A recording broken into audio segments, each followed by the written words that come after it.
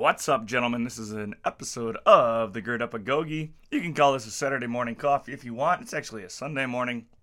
I'm drinking coffee in my own house because it's just a beautiful day outside. It's a beautiful day for confirmation, and that's exactly what's happening today at St. Paul's. So, I love all of you, my students who I know are watching. Congratulations on your confirmation. Try not to trip.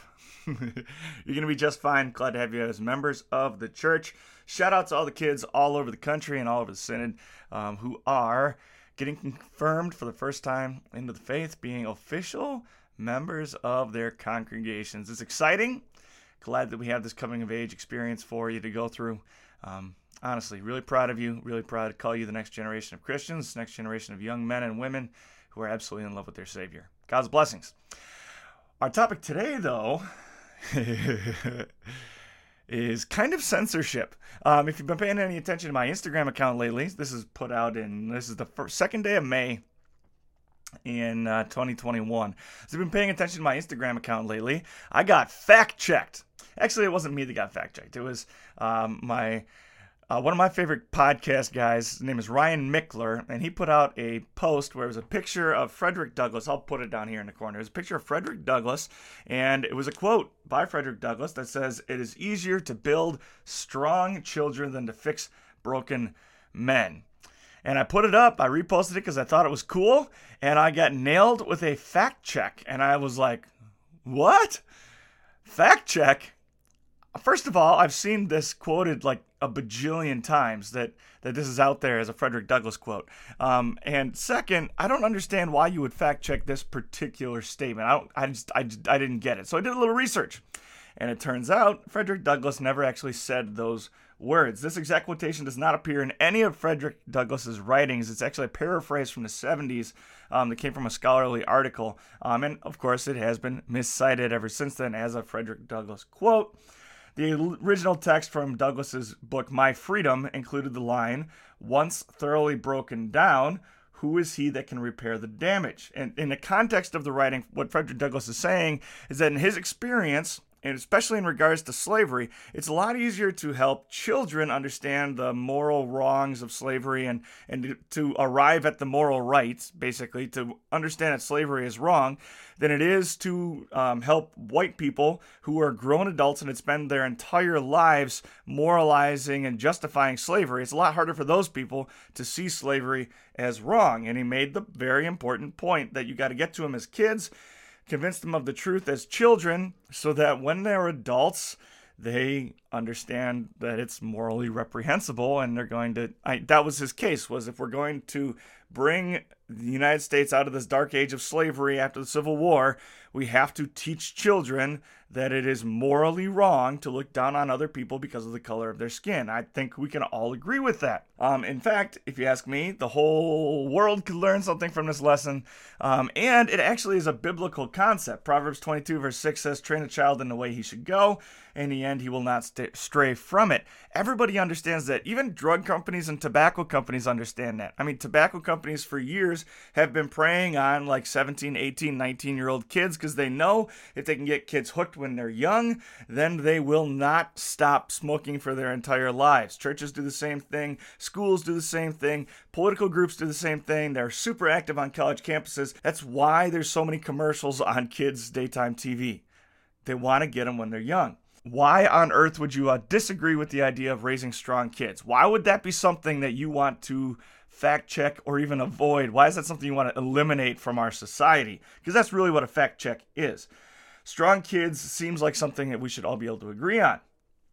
So of all the misinformation on the internet right now, and I understand we're obsessed with fact checking at the moment, but of all the misinformation on the internet, why is this post, granted it wasn't my original post, but why is this post being fact checked and not others? Why is this one the one that's being targeted? And frankly, it's because kids who are weak become docile and weak adults. Weak adults are easy to manipulate and control, and because we live in a me-first world, that's a very important thing. Literally everyone who lives on the face of the earth who is not a Christian, a Bible-believing Christian who loves Jesus the way that you and I do, literally everyone else is a me first person living in a world where they are the center of the universe. And everything that they do after that is self-preservation. It might not look like it wears all kinds of different masks, but the reality is that anybody that doesn't love the biblical Jesus and follow our Savior and understand what the Bible really teaches about identity and purpose is ultimately self-seeking. Whether they're Christians or Jews or Muslims who are all trying to earn heaven, whether they're Buddhists who are trying to do more bad than good, Taoists who are wrestling with yin yang, trying to eliminate the bad and support the good, moralists who are fighting for this common good, making laws, like that'd be atheists and agnostics and things who are trying to save the planet and come up with this moral good. And that sounds like it's not selfish, but the reality is the reason they're trying to come up with this moral, universal utopian good and save the planet is because they're terrified for themselves and their children that they are going to die. That is inherently self-preservation, and it is inherently selfish. It's a derivative of the sinful nature.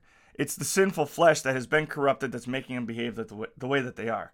And these billions and billions of desperate, self-preserving people are generally going to fit into two categories. You've either got sheep, who are followers, and wolves, who are leaders. The sheep are people who believe themselves to be victims of society, and we see that prevalent right now. Like, it's just in hordes right now. And this I understand how this would immediately start to come off as a commentary on race, because right now in America, at this moment in time, there's a lot of division based on race. There's all kinds of different discussion about that. I'm not just hating on minorities at all. I'm actually also addressing white folks who believe that they've been victimized by white culture and that they've somehow been twisted and distorted into this wicked thing that does evil, and it's not their fault that they're doing evil. It's the culture's fault. The world made me this way, and so I'm not actually accountable for the things that I've done. And now I'm also a victim just like you are, so I also should get restitution and reciprocity because I also now am a victim because the culture made me this way. Basically, they're saying I'm not accountable for my own actions. I'm a victim too. There's also a lot of white Americans who live on this side of things where they're like, any assertion that there's any injustice, any inequality, anything other than utopia going on in the United States, they take it as a personal assault on themselves. They take it as an assault on their own morality, and they fight back, and they're doing this exact same thing. They're making themselves into victims. So now you're blaming me for something I didn't do. I'm a victim, and now I get to be the one who defends himself, and I get to do things that I know are wrong, but I don't have to be accountable because now I'm a victim of your victimhood. It's this weird web and mess that we're living in right now in America. That's exactly what I'm talking about here. It's actually a far more autonomous social norm than any other thing in America.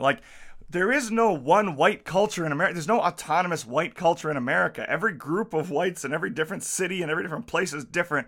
And if you go around the United States and interact with these communities, you're going to recognize that a white hillbilly from Tennessee is a whole lot different than a middle classer from Los Angeles or a white farmer from Wisconsin. They are very, very, very different people with very little in common, besides the fact that they're morally corrupt and ultimately sinful and bad, which is the truth. Anyway, there are victimized and marginalized groups, and those are sheep, right? And then there's a group of wolves who step into the picture and decide that they're going to feed on the sheep. But the easiest way for a wolf to feed on sheep is to convince the sheep that the wolf actually needs to be there, that the wolf actually needs to be present. And this isn't a perfect analogy, but it's a very accurate analogy. And those wolves are actually feeding on the sheep that they claim to protect, and they victimize the sheep that they claim to protect, and they do it all in the name of protecting the sheep to begin with.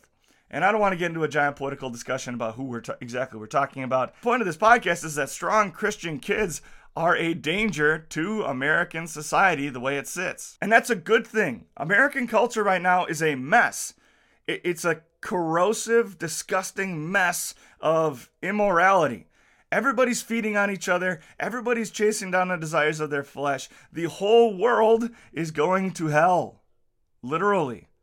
And that's the way it always will be, and that's the way it always has been. It's not new. Since the day Cain killed Abel, since the day Adam and Eve ate the apple, since the day the descendants of Noah started building the Tower of Babel, this whole universe is one big, giant, long-lasting, self-preservation free-for-all. And so when our children become a danger to a morally corrupt generation, it's actually a very good thing. It actually makes us shine like a light in the darkness. And kids who believe this message, kids who have faith in this message of the gospel, are incredibly strong. If we're going to make this world a happier, healthier, and more peaceful place for our children, we need to raise strong children.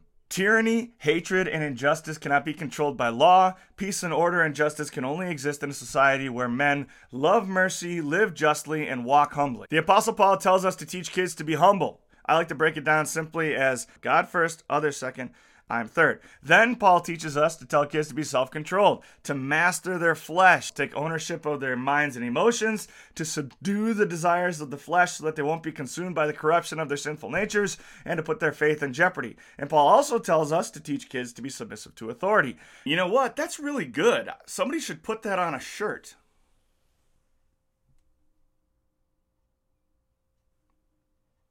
Now, that word submit is the one that fascinates me. It's a really interesting choice of words. The submission, like the idea of submission, isn't an abandonment of my own sovereignty as a man.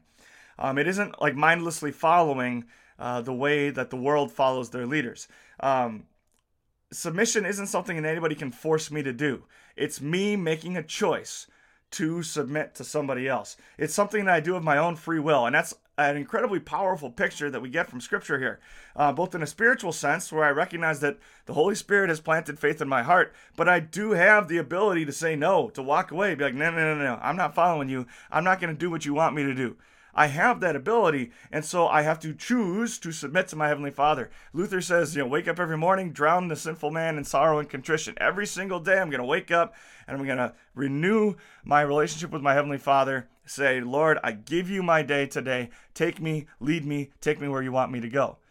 That's submission. That's not a slave to a master. That's me choosing to follow the God that I love and adore. It's also incredibly powerful in an earthly sense, where you have men who are banding together, free men, who by their own free choice and own decision have chosen to follow a leader.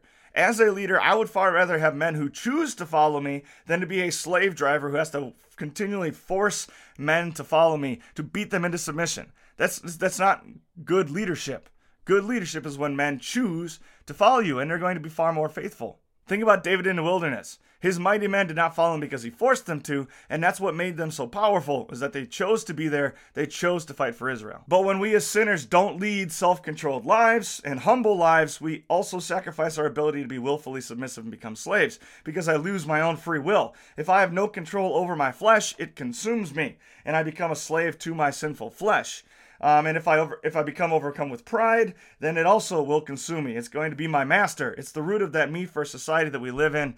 It's actually incredible weakness, not strength. This lack of self-control and obsession with pride is the source of all the injustice and tyranny and wickedness and hatred of the world that we live in right now. That is also what sets you and I apart. The world is living in their darkness and sin. They are slaves to their flesh. They are prisoners of their pride. Teach your children to be self-controlled, submissive to authority, and humble so that they can think for themselves. It's those who can think for themselves who are truly and genuinely powerful and strong, and you can't have independent thought if you are a slave to your flesh or a prisoner of pride. So start your children young. They will be truly and genuinely powerful and strong if they can be self-controlled, submissive to authority, and humble. Man, this whole Paul thing is really good. Maybe you could put it on a sticker too. Train up your children in the way that they should go, and in the end, they will not stray from it. That's scripture for a reason. It actually reminds me of a quote that I heard. Frederick Douglass once said, "Once thoroughly broken down, who is he that can repair the damage?" Or in other words, it is a lot easier to build strong children than it is to repair broken men. I love you guys. It's incredibly important that our children are strong, and it's countercultural to build strong kids. Stay in the fight. Do what you know is right and good.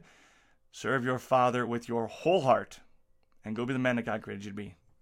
Talk to you next time.